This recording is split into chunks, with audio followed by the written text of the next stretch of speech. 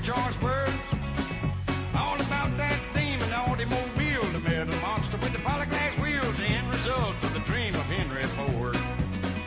Well, now I've got a car that's mine alone, that me and the finance company own, a ready-made pile of manufactured grief. And if I ain't out of gas in the pouring rain, I'm a changing a flat in a hurricane. I once spent 3 days lost on a clover leaf. Yeah. All right, welcome back to Simmons Car Care Shop Talk Show right here on ESPN.com, Tucson, ESPN Tucson, and 1490 AM on your dial, 104.9 FM on your dial. I'm Jerry Simmons, your host, and today I have special guest Mike Parker from Parker Automotive Service Center, 5101 East Speedway. This portion of the show is brought to you by Spectrum Ina Road Auto Collision. Javier over there, 4425 West Ina Road. They're behind Jiffy Lube and a car wash. 744-4454. 744-4454. They do just about anything you want done to the exterior of a car. You need a paint job because it's blistering up? Spectrum Ina Road Auto Collision can handle that. You have a damage, you have the misfortune of crashing out on the freeway or crashing in Tucson. You have that car picked up by Frontier Towing at 748-1100, have them delivered over to Javier's place at Spectrum Ina Road Auto Collision, and all you'll need is a claim number, and Javier will take it from there, because you can't smack a plastic car in the fender and think, oh, it's just a little wrinkle in the fender. Everything on those fenders and the inner fender wheels are held together by plastic retainers. Plastic and UVs produced by the sunlight in Tucson do not get along very well. They will snap. You can take something that looks like just a little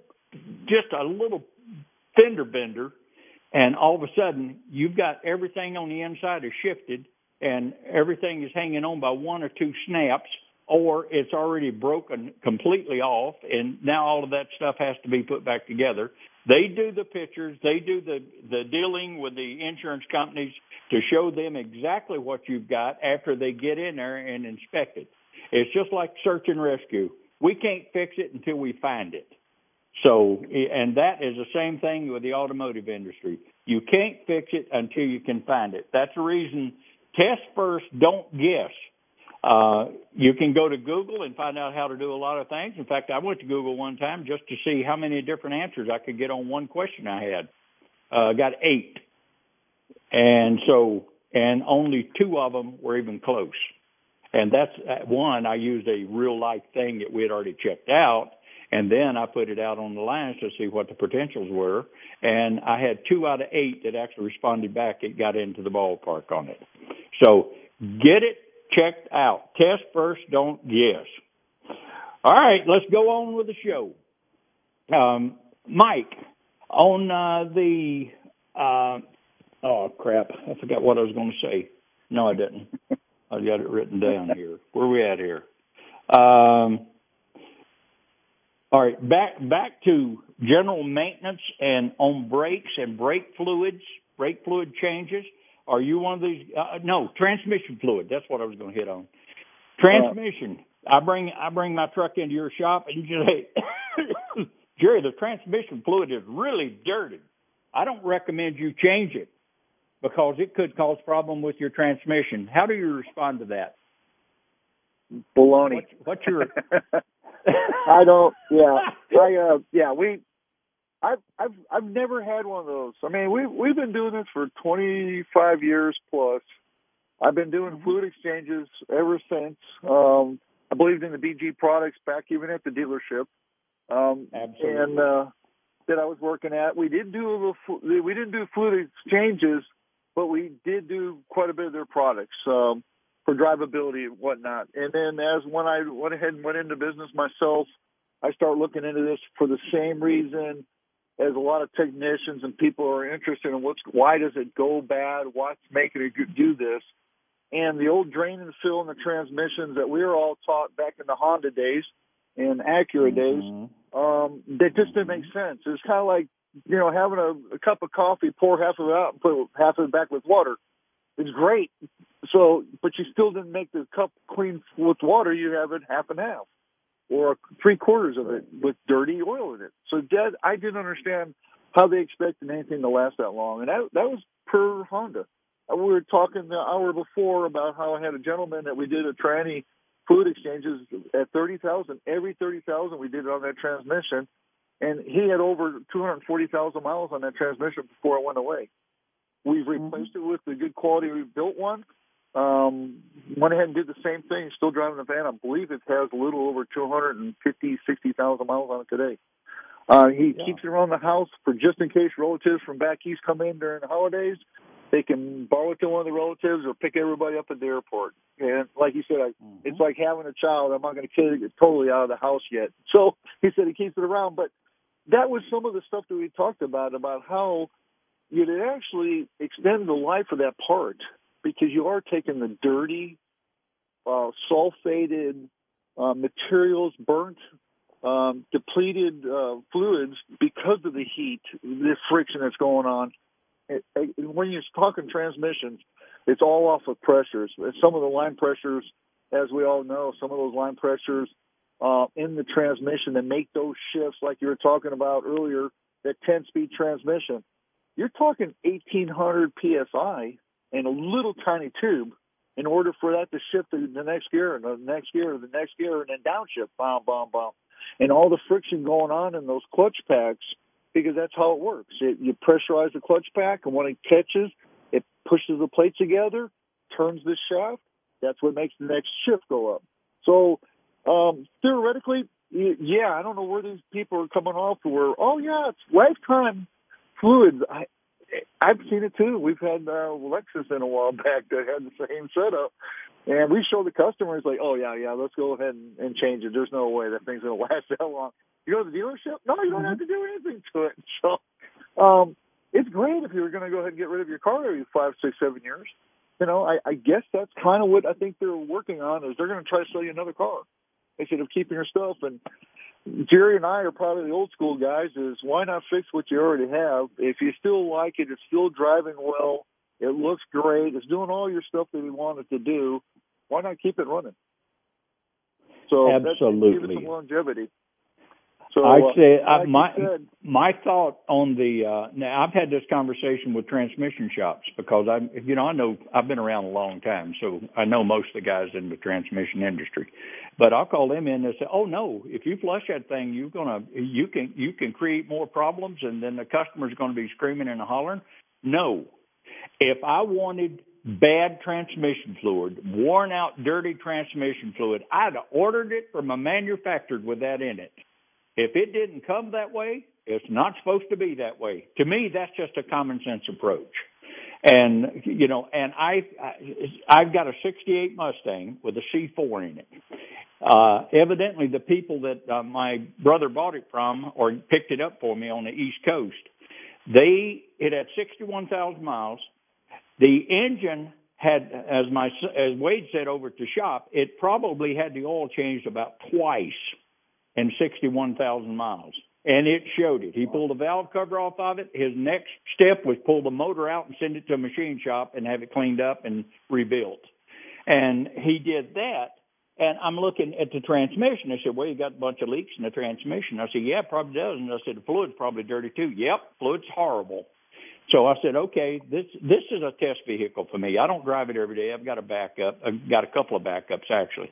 And I want you guys to take it back in the machine shop, and I want you to reseal the transmission. And they got in, and they had to replace a shift module. That's the only thing that Wade said, no, I'm not putting that back in. We can't get it clean. So he put it back in, and then it shifted 1, 2, and then it'd go into high gear, and then it tried to slip back out. And he says, Dad, we can't get it to hold high gear. And he says, you want to rebuild this thing? I said, no, I want that. You just fix it. I'll come and get it. I'll drive it in second gear all the way to the house if I have to. I've got a plan. And I'm thinking, okay, it shifted through all gears before I took it in, all right? All they did was pull it apart and reseal it and replace that one module. And I said, okay. And he says, and we cleaned it out the best we could possibly clean it out. without pulling it completely apart. I said, okay, that's perfect. That's a good test for me. So I picked up the vehicle. I drove it over. I picked up a can of Lucas transmission shift repair, and it says on the bottle of the fluid that you poured in the transmission, do not mix any additives with this. I said, fine, it's not doing its job. Let's see if I can help it out a little bit.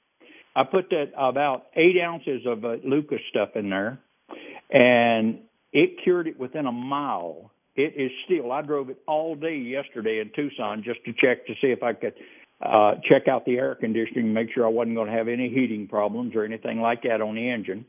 And it run perfect there. And the transmission shifted absolutely perfect. All 3 gears goes through. And they said, well, what do you think happened? I said, probably a piece of sludge or something that broke loose on the inside and we couldn't get out that y'all were telling me about. All I did was just finish the job and cleaned it up to pick it up. Do I expect you guys to do it for a customer down here? No, not unless you can put a can of Air Flush in it or BG Chemical in it and do it there at the shop and make sure that you've got it running right before you release it, because they're not like me. I use it as a test vehicle. I don't want my clients testing their vehicles out there on a product that don't work. And right. I'm very pleased with the way that went in. But and transmission fluid and transmission leaks. What's your opinion on leaks on cars? Well, again, I tell people all the time, I mean, we're all trying to take care of the environment. My gosh, where do you think all that oil's going? Where do you think that antifreeze that drips a couple of drops every time when you're sitting at an intersection, where do you think that stuff goes? It's going to go on the ground, and then when we get rain, it washes it on into the gutter and into the water system. Well, yeah. And so I tell customers, we're helping the environment. You need to keep those things sealed up. You really do. I know people are like, oh, it doesn't make a difference. Well, yeah, it does. It really does. If we're all talking about keeping a good environment, getting these powered cars and battery hybrids and stuff, well, they still need to be maintained. And we're talking about the tranny flush, and I'll go back a little bit on that, the tranny exchanges. I'm telling you, I've never had one that has gone bad. If it's already gone bad, changing the fluids can buy some time. We've done that for some customers where we know something's not right in the tranny. You pull out the drain plug that's got a lot of metal on the drain plug. On a lot of the vehicles that we're working on, they'll have a magnet on the end, or you drop a pan and go, wow, it's in bad shape. We have done fluid exchanges to try to get it down the road for a little bit before they can save up money or maybe get rid of the vehicle before they have to go ahead and spend all the money on transmission repair. But like you said, the newer fluids that are coming out, BG, Lucas and stuff, they do so much inside that little can. We always used to say it's the lightning in the can. It's so true because we've done it before where it does help clean out all the varnishes and the sludge and certain little tiny areas that you can't get out unless you disassemble and clean it out yourself. And it fluffs up the seals. It literally expands the seals a little bit and helps. I think on that bottle as you pour it in there, it does help soften up the seals and make them more pliable because of all the heat that we've had. And you can slow them down and sometimes repair the actual leak. But I did that. Sometimes you can't make up the difference if the seal is damaged so bad. It's like the transmission. If it's bad internally. No matter what you do with the fluid, it'll never fix it. But can we get a little bit more life out of it? Sure. It'll do better with clean than it will do better than dark. Like you said, it's thicker. All the properties of inside that oil have gone away. All the good stuff that's supposed to be doing its job has gone away when they turn black. Motor oil, power steering fluid, transmission fluid, even brake fluid, when it starts to turn that really darkish yellow. It has moisture in it, it has dirt contact in it. That's what starts ruining all that kind of stuff inside the vehicles because it's not doing its job.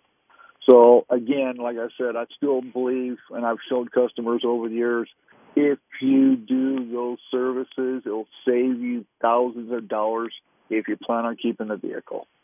If you don't, you should have ordered that fluid from the factory dark, because obviously you don't do that. But we're being putting a point out there is makes a huge difference about how the fluids need to be done. It's actually common sense. It's just common sense. I see people that pull the dipstick out on the transmission fluid and the transmission fluid's brown. And I say, if you want to see what color transmission fluid's supposed to be, come by the shop. We'll open a bottle and show you. But you can't, if ASA about probably 15 years ago, this was 15 years ago, they did a 10-year study. And they said if you change your fluids on your cars, just on a regular service, and change your fluids in a vehicle, you'll save, and do a little bit of preventive maintenance, you'll save 40 to 50% on the repairs of that vehicle in the period of time that you actually own it. 40 to 50%, because you won't have those major repairs where the engine pukes or the transmission pukes or the differential pukes. Differentials anymore, people, especially these pickups that the construction guys are running around in, of course, they don't overload them. Is that right, Mike? Of course and not. you can tell them, hey, we pulled a plumber's truck in there one time and the rear tires are half flat and thought, oh, they need air in the rear tires. No, they didn't. They need to drop a couple of 1,000 pounds out of that half-ton bed on that truck and see if they can't get the tires back up to where they run like they're supposed to. And it also helps on the braking system because you got to stop that load. And they're designed for a half-ton. They're not designed for a 450 or a 2-ton or a 6500 series. But they just, education, and that's what we've been doing on this show for about 34 years now, and trying to keep everybody up on why. If you have a pickup that you run to the grocery store and back, like the F-150 that I have, and then you tow a fifth wheel with it, weighs 12,000 pounds with it, it'll tow it well, actually. Of course, we modified a little bit of suspension components on it because I didn't like the way it rode, and neither did my wife. And but if you use an F-150 in construction, this is a new thing. It's out on the 150s, especially the ones that's got the twin turbos. Twin turbos means you got two shop vacs setting up front pumping air instead of one. And if you run across dirt all time, all day long, that oil needs to be changed at 3,000 miles, not 10,000. If you're going to use it to go to a grocery store and you say, okay, I'm going to run it for 10,000. The only vehicle I've ever run for 12,000 miles without an oil change, I was using AMSOIL 12 months, 25,000 mile oil, which is expensive. And I run it in my wife's V10 99 Ford. We run it 12,400 miles, I think it was, and said, well, maybe we need to change this. We're not going to tell her how many miles I got on it because she'll probably kill me. And we drained the oil out in a test tube, sent it to Arizona Laboratories up in Phoenix. That thing come back and gives you what's still left in the engine oil. Now, this is above and beyond what you normally buy to put in a vehicle. And it says, okay for continual use. Recheck in 6,000 miles. Okay? So you take 12 and add 6, you're up at 18,000 miles. Well, needless to say, we said, okay, I think she might come in and check the service records on this or something like that, and I'll still be in trouble. She don't care what that laboratory says. So we changed the oil in it and went back to the same stuff that I had in it, and I'm thinking, okay, that way if she forgets to bring it in or we forget to pull it in and have the oil service, we still got a whole lot of cheating room on this thing. And that's why I love synthetic oils. You get synthetic oil, people say, yeah, I'd run synthetic in my 5.4, I think it was, 5.4 Ford Triton engine, and I change it every 3,000 miles, and I've got over 300,000 miles on this vehicle. He changes the oil at 3,000 miles. He has a transmission done at 15,000. And that truck is still running. You crawl in it and go any place you want to. But that's why changing the fluids is so daggone critical. Another thing, let's go back to the lifetime antifreeze they've got in these vehicles. Do people actually understand that once you pull or open a radiator up, that lifetime warranty on that antifreeze goes to 2-year, 24,000 miles on the change? I don't think so. But it's written down. If you open that and compromise, they call it compromise, the cooling system, since it's a closed circuit, if you compromise that, you have to go to 2-year, 24,000 miles. So if you drive a vehicle for 3-year, 36,000 or 3-year, 40,000, say, okay, well, it looks like the antifreeze is getting a little bad. We have test strips we can put in there and check the stuff. So does everybody else. But once you compromise or you change the hoses on that and you change and put new fluids in it, now you go 2-year, 24,000 miles because it's no longer considered a sealed closed unit. And I don't think people know that. You know, they go out on some of your older cars that still have a radiator cap up top. They'll say, oh, I need to check my fluid to see if it's full because the overflow bottle is empty. So then they open the cap on the radiator. And when they open that cap on the radiator, do you bother to check the seal on the cap to make sure the cap is sealing and not pulling oxygen and air into the system? Probably not. Nobody ever told you to, or nobody ever said you had to. But you do. And then you change that stuff. But if you've got a leak and you have a low bottle, you have a leak. If you've got a low recovery bottle, you've got a leak someplace. And you need to pressurize that system and find that leak because it won't go away. And people say, well, I see a little track coming out of the bottom. It looks like something on the front of the engine. Well, it's probably the water pump and the packing around the shaft.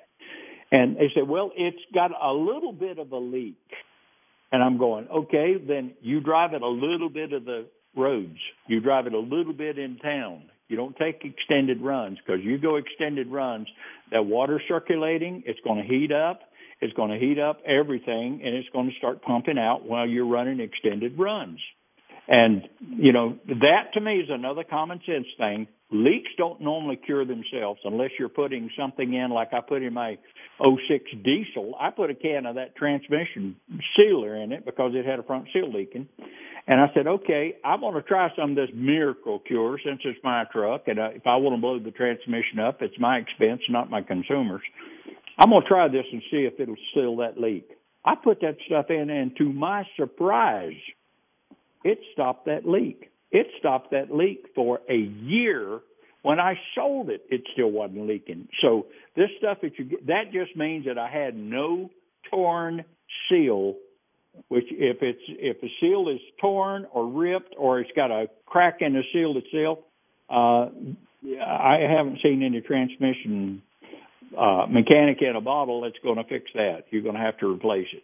But I'm thinking, I maintain this vehicle too well. I shouldn't be having a seal, even though I do run everything. As Mike used to say, my co-host years ago, he said, I think Jerry's run everything in his diesel but mayonnaise. And I've run everything that you can put in a diesel to see if it'll work. One time I screwed up. I put some stuff in it that was $55 a quart. And I thought, well, let me try this and see what it does. Well, I found out it eats the seal out around the cam.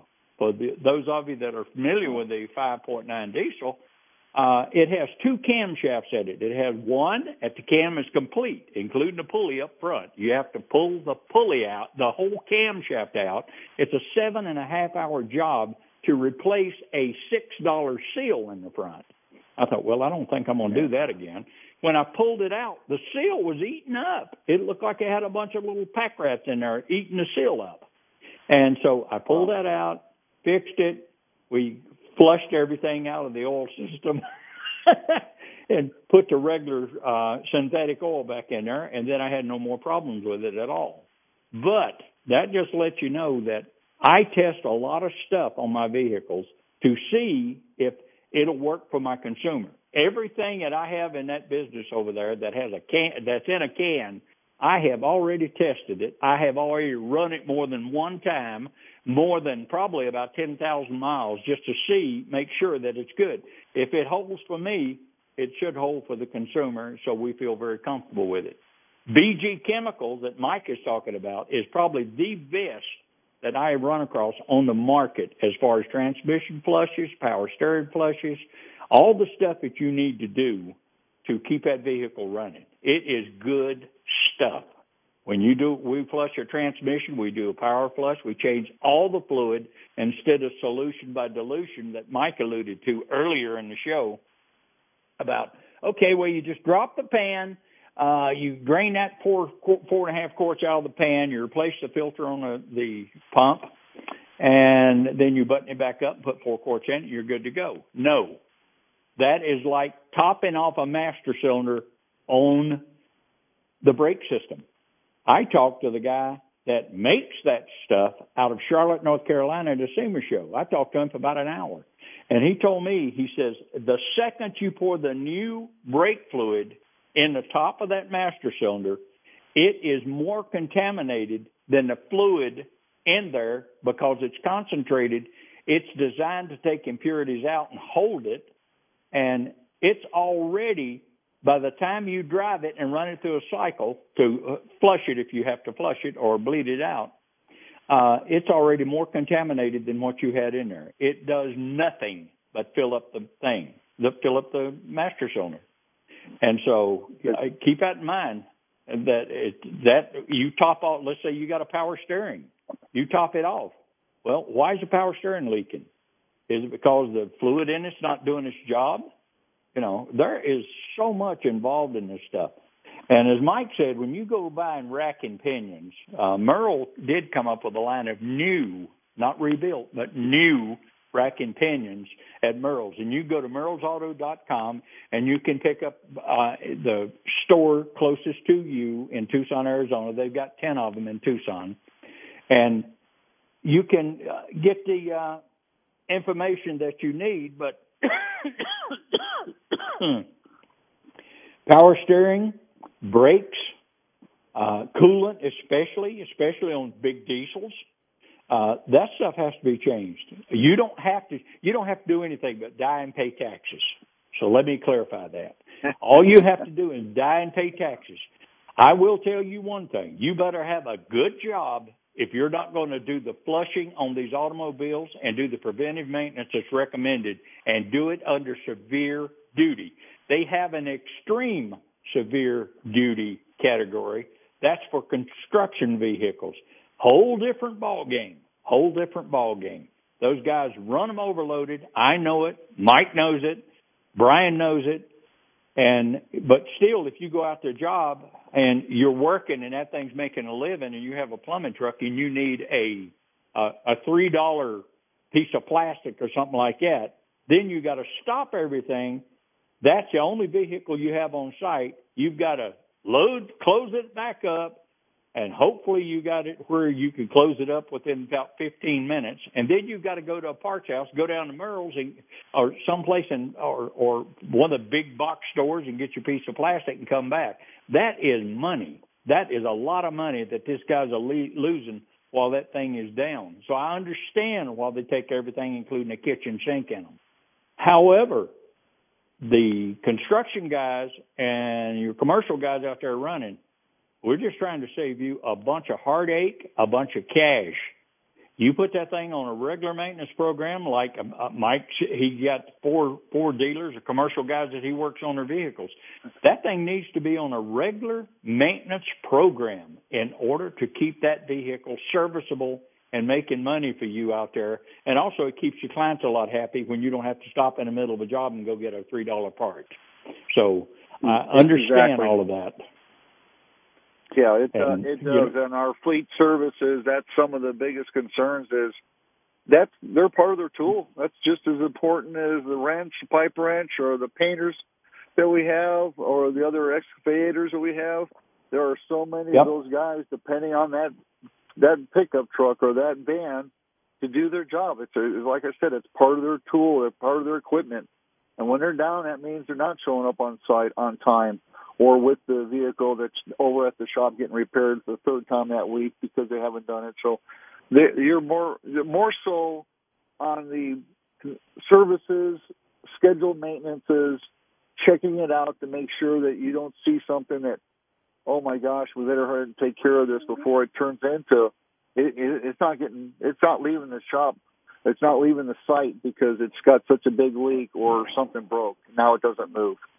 So those are more concerns on the fleet services. But I was telling the guys the other day at the shop, think one of the systems on people's cars, especially when you've got a 7 or 8 year old car, the least, because I think a lot of people I don't know if they just don't want to deal with it. And I've seen this with shops, good shops, that they don't mess with the cooling systems. If you don't take care of the cooling system properly, including the coolant itself, and the inspection of the hoses and all the fans and the relays that are making all that stuff work, if it's not working properly, just think about where that radiator sits. It sits right up against the condenser for the AC system. Usually they're integrated with the transmission fluid for the cooler, and sometimes they even have a power steering cooler right by the radiator. So now, if you're taxing that cooling system, what do you think you've done to the rest of the vehicle? You've got the transmission working in hyperdrive because that radiator is working 100 degrees hotter than it should be. So now it's overloading the temperature of the fluid inside the transmission, your power steering, and the AC system. I can't believe the AC must be needing to be charged because it just doesn't. You get in the car and the temp gauge is 7/8 up the deal. It's like, do you not know it's overheating? Yeah, we kind of saw the needle high, but the AC isn't working right. Well, that's the reason. The radiator's right next to the condenser, and so now you got the condenser heat so high, the AC system isn't working properly, which actually ends up deteriorating the compressor and the oils inside the compressor, and that's why you have so many compressor damages. There's the two things. It's overheating and not proper cooling for the condenser, and or lack of oil that needs to be inserted in the cooling system, the AC cooling system. So those are the two main factors that really hurt compressors is because of that. And like I said, you have to pay more attention to what's going on, exactly what you were saying. How many people take off the radiator cap, pull it up, they look down to see the level, put the cap down, and never look at the ceiling on the backside of the cap? It's amazing. Right. So, like I said, it's all part of that, especially when you're bringing it into Simmons, Park Automotive, Brian Fuller's place. You have to do the customer a satisfaction by inspecting and doing it the right way, and give them basically a good picture of what is going on. And I still say today, if you do preventive maintenance, you won't be able to have to be doing the big jobs all the time. The stuff like you start adding up, like, oh my gosh, we're paying so much money for this car, it's time to get rid of it. In most cases, that would have saved you, exactly like you said in the survey, that study that was done by ASA. 50-60% of all your expenses are done with repairs. Yeah, you should probably get rid of the vehicle, but chances are there was a lack of services that need to be done to the vehicle. And we tell customers all the time, please look up on the manual. We're not doing this because we're coming up with this figure. The company that actually built your vehicle is telling you to do that at $30,000, to do it at $45,000, to do it at $90,000. That's how we get those numbers. How the industry, our industry, is being basically told by what the manufacturer's recommendations.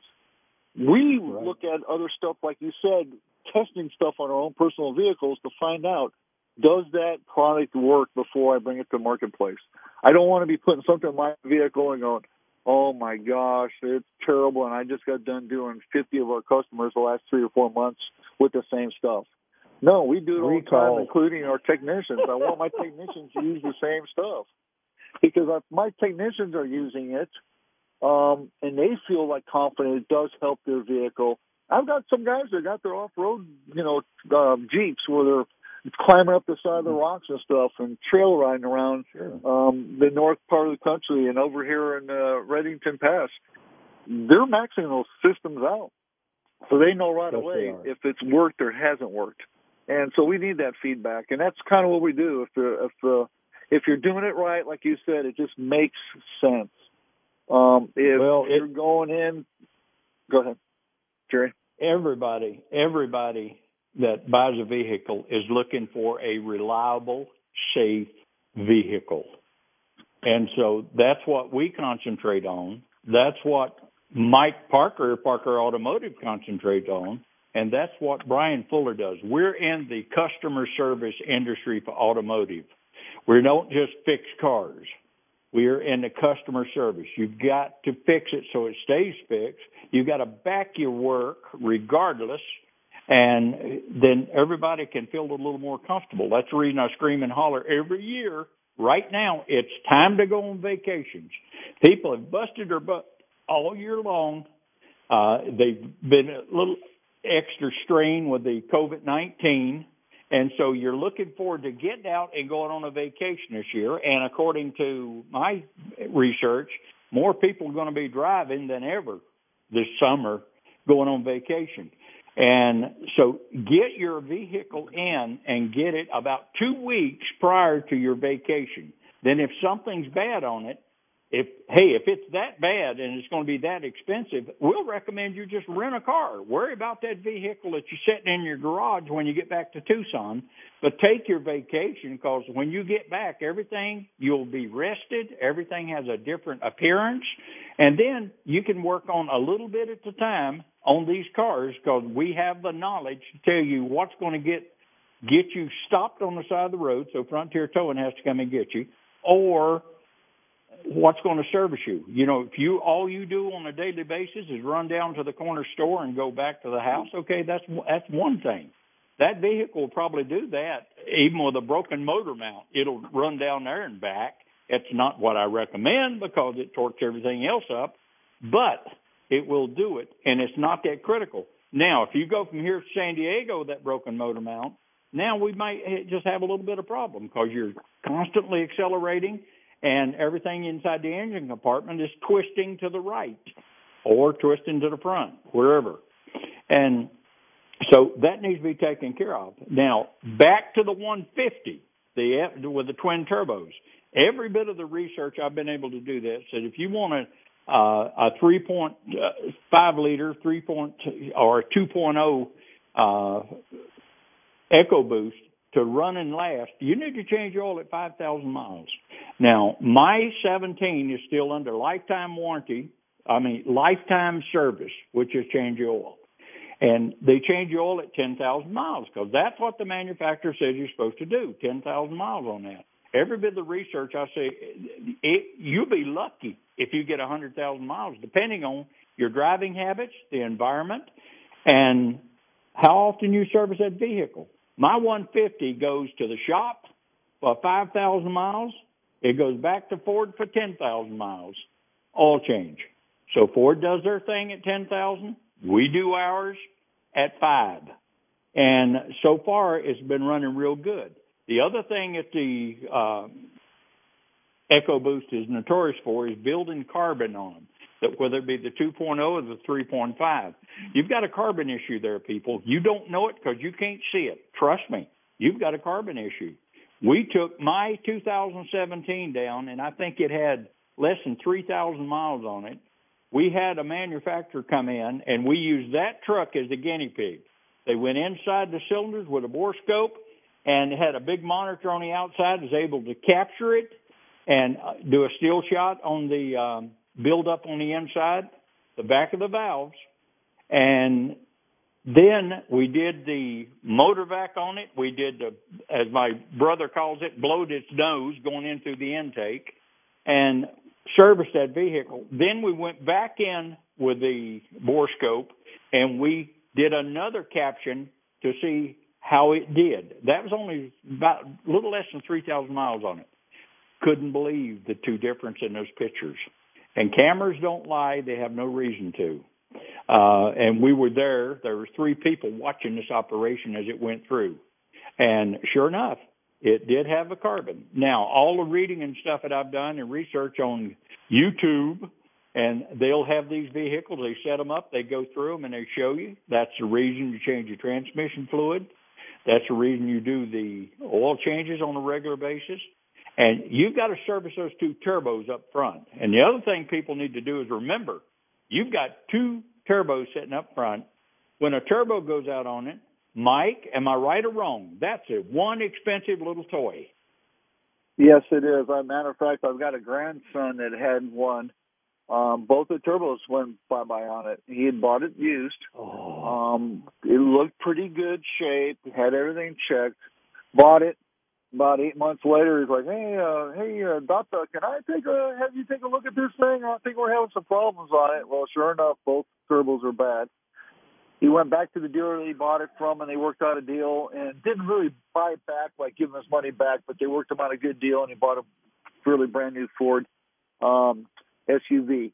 So, but that was the main factor. It kind of killed him because he really wanted to do some hauling stuff and whatnot, and couldn't afford to go buy a brand new pickup or to replace that one there. And I told him, if you go buy another used one with the twin turbo, if somebody hasn't been taking good care of the oil, I'm telling you, you're going to be right back to the same thing again. And I believe we put the numbers together. I think it was around $4,000 to do both turbos, the parts and labor, buying brand new parts. And I'm like, oh my gosh. And you're right. They're awesome. Fuel injection and induction systems. I tell you, with these new vehicles with the direct injectors, made great horsepower, awesome for fuel economy and emissions, but they do have their downfalls, and some of it is exactly what you said. They tend to carbon up quite a bit, especially because of all what's going on with COVID, and everybody just short running them. I'm talking about like everybody going to the grocery store, going up to to the doctor's appointment, or going up to go see the scenery, or go to hopefully maybe a church. They're not putting a whole lot of miles on those things. So those little short trips, most of the cars aren't getting up to the operating temperature, and you're really not getting on the old freeway, like you said, going to grandma's house or going on vacations. All that's going to start happening. So I told everybody, I think we're going to see a big influx about some drivability issues, battery issues, and leaking issues, because everybody's car's been sitting for so long. The majority have been working out of their house, doing your Zoom meetings and doing online presentations and working on your own computers for your bosses. I think we're going to see a lot of those in the next 6 to 9 months, a lot of that going on because of all of the basically residual from COVID that we're going to, especially in some of the older vehicles, because they can't recover the battery. The battery's sitting there for so long, you finally drain it out, you can't put it back in. I got to tell somebody, a battery's kind of like cellophane, nice and tight over a bowl. You put your finger in it, it never goes back to the exact same figure, or it doesn't have the same tautness to it. Well, battery's the same way. What you've taken out, you can't always put it 100% back in. So they do have a life cycle on them. So that's another thing that we do at all three of our places, that during our inspections, for a simple oil filter change to major services or even a repair, we check all that stuff out, because I don't want you down the road, Jerry doesn't want you down the road, and Brian doesn't want you going down the road 2 days later and calling up, my battery took 90% of those can be caught right at the shop before they go bad on you. And now you got to tow, you got to call AAA to come and get it. That's the kind of stuff that we're trying to prevent. So you don't have to worry about it. There's other things going on in your lives that you don't have to worry about the car too. Family, getting the groceries, keeping your jobs, getting vaccinations, all the other stuff that's going on,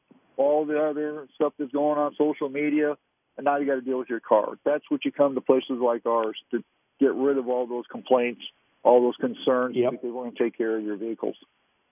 I have people on occasion that will call and say, okay, Jerry, I've got a classic car that sits in the garage out here. Maybe I'll take it over to a cruise-in. Maybe I'll take it to a car show, but that's only like once a year. What do I need to do to it? And I said, put a can of gasoline treatment in it so that it won't turn to lacquer while it's sitting there. And they just start laughing. I said, no, I'm dead serious. You take a lawnmower, you use it just to mow the yard, and then you put it up and you don't drain the gas out of it. You get ready to start that son of a gun, it don't want to run. Same way with the boats.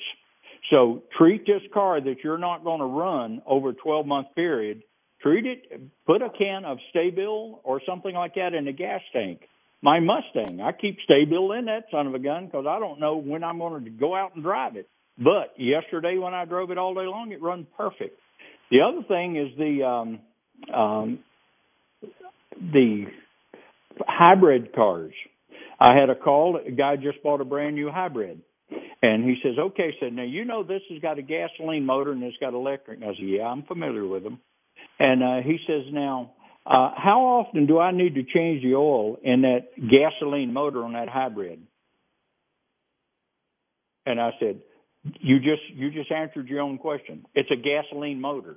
You change the oil on a regular basis. I don't care if it only runs 3 seconds a day or whatever it does to fire up the car or pull away from a stop sign. You still got a gasoline motor in there. It needs to be regular maintenance on that gasoline motor. As far as electric, you're good to go, but you've got to service that hybrid gasoline motor. And if you're not going to be running that much fuel through it, I also recommend that you put a can of stabilizer in the gas, because he said, well, you know, I went to L.A. and back and or San Francisco and back, and I got, oh, my gosh, I only had to fill up twice with gasoline. I said, that's good, you know, because that's how well that car runs, how well it performs. And now with the electric cars, I'm getting calls, says, what have I got to do to electric cars? I did a buttload of research on electric cars because I think that Mustang that's got that 500 foot-pounds of torque and stuff is pretty cool. But on the electric, there's not much to do to them until the brakes start wearing out. And that's, you know, there is no oil change on it. The battery, you know, the batteries last longer than they used to because the technology has come a long way. You can now replace the cell, an individual cell, in one of these big battery packs that goes on these electric vehicles. So there's really not a whole lot to do on that thing. Got a lot of pluses for the electric car. However, the hybrid still has a gas motor up front. You cannot ignore that gas motor up front. You say, well, it just runs so good. Yeah, and it uses very little gas. Yep. And what happens when you go on vacation? What happens when you get out across country and all of a sudden, because you didn't check the hybrid, you start having a problem with the gasoline motor? Now you got to find a shop that's not afraid to go in and work on a hybrid car. And so there's a lot of stuff to it. If you're considering a hybrid or you're considering a electric or hybrid. But I have a buddy that she's in the 6th generation of Prius. She changes her oil in that motor every 5,000 miles. She don't care if it's run. She don't care how long it's been running. 5,000 miles, the oil gets serviced in that little Prius. That's the reason she's on number 6. It wasn't that the Prius started breaking down.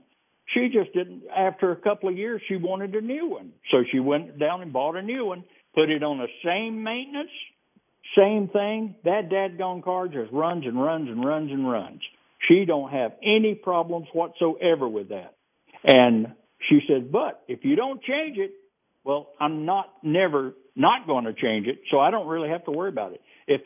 She actually told me in a business club, she said, you can tell the people on the radio, if you'll change your oil in your hybrid motor, the gasoline motor, every 5,000 miles, you don't have to worry about it.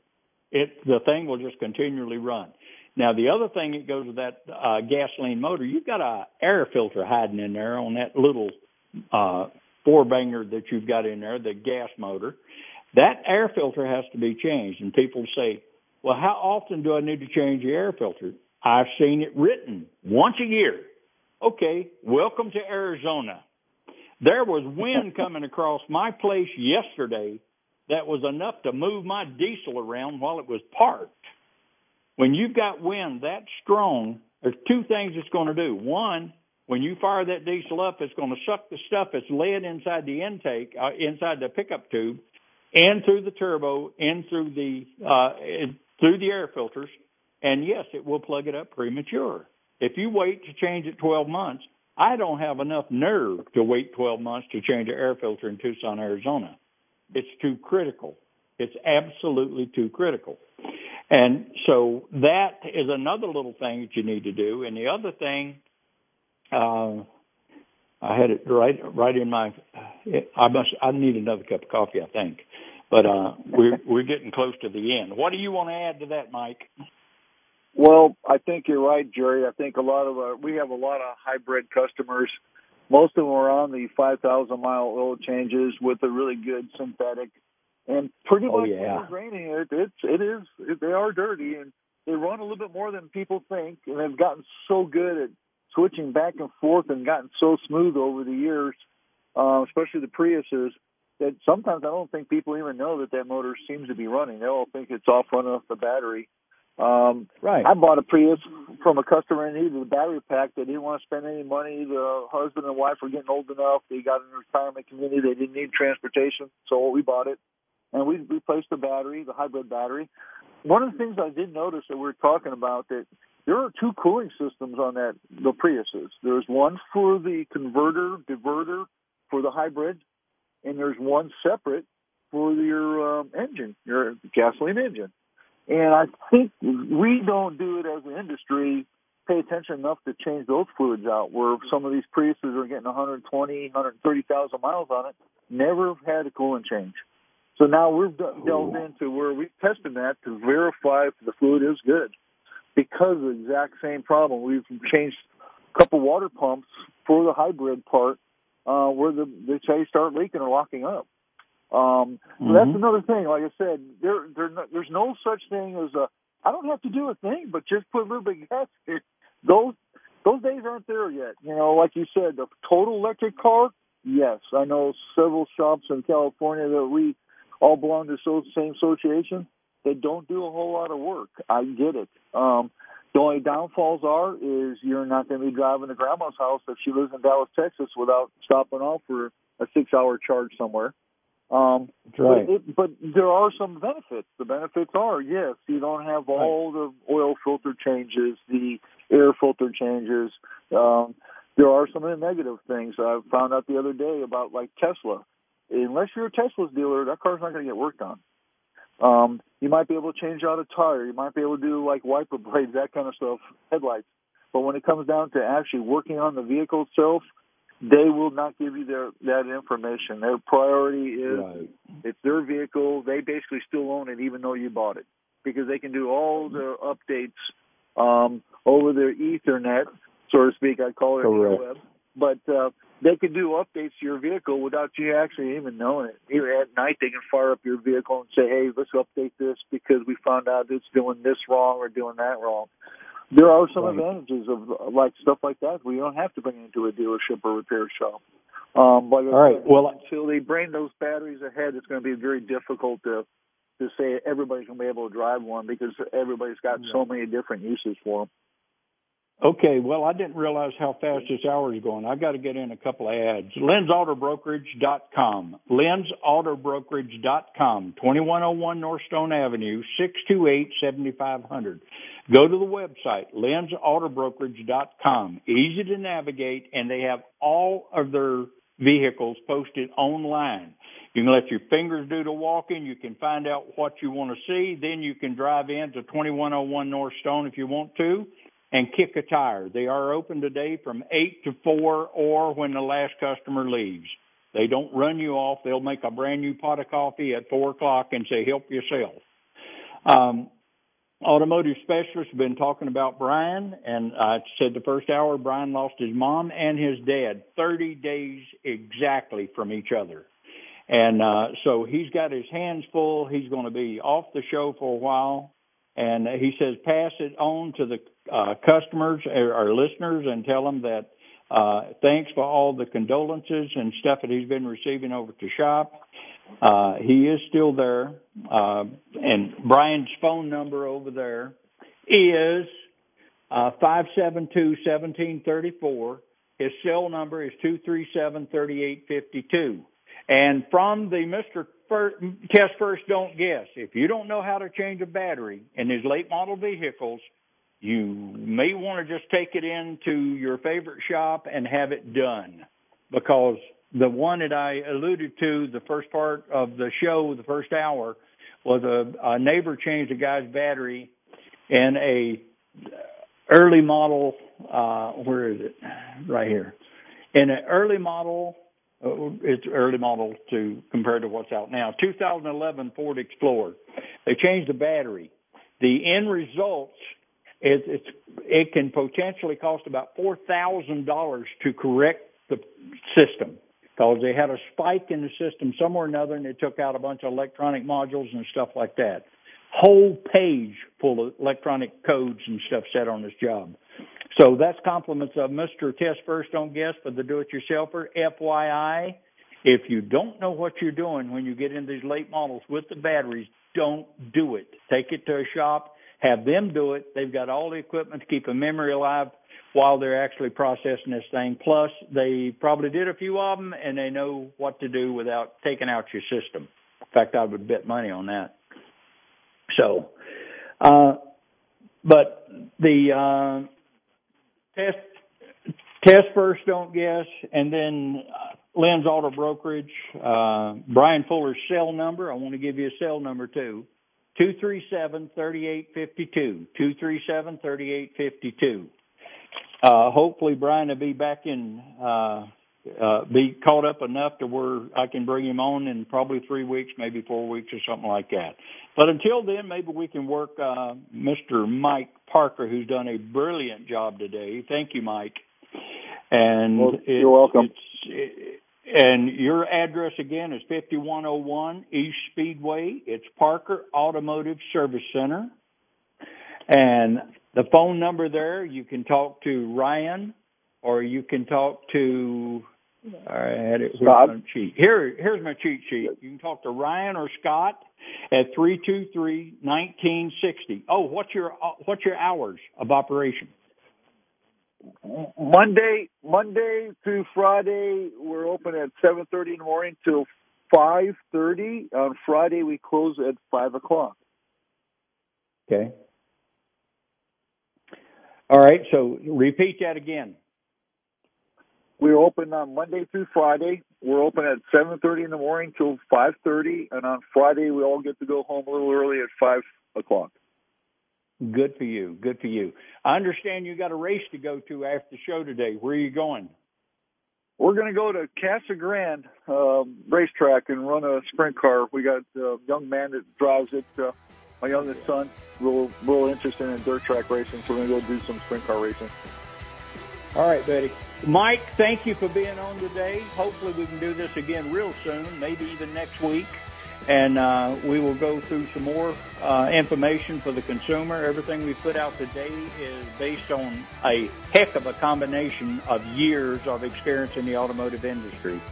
And to Brian and his family again, our condolences.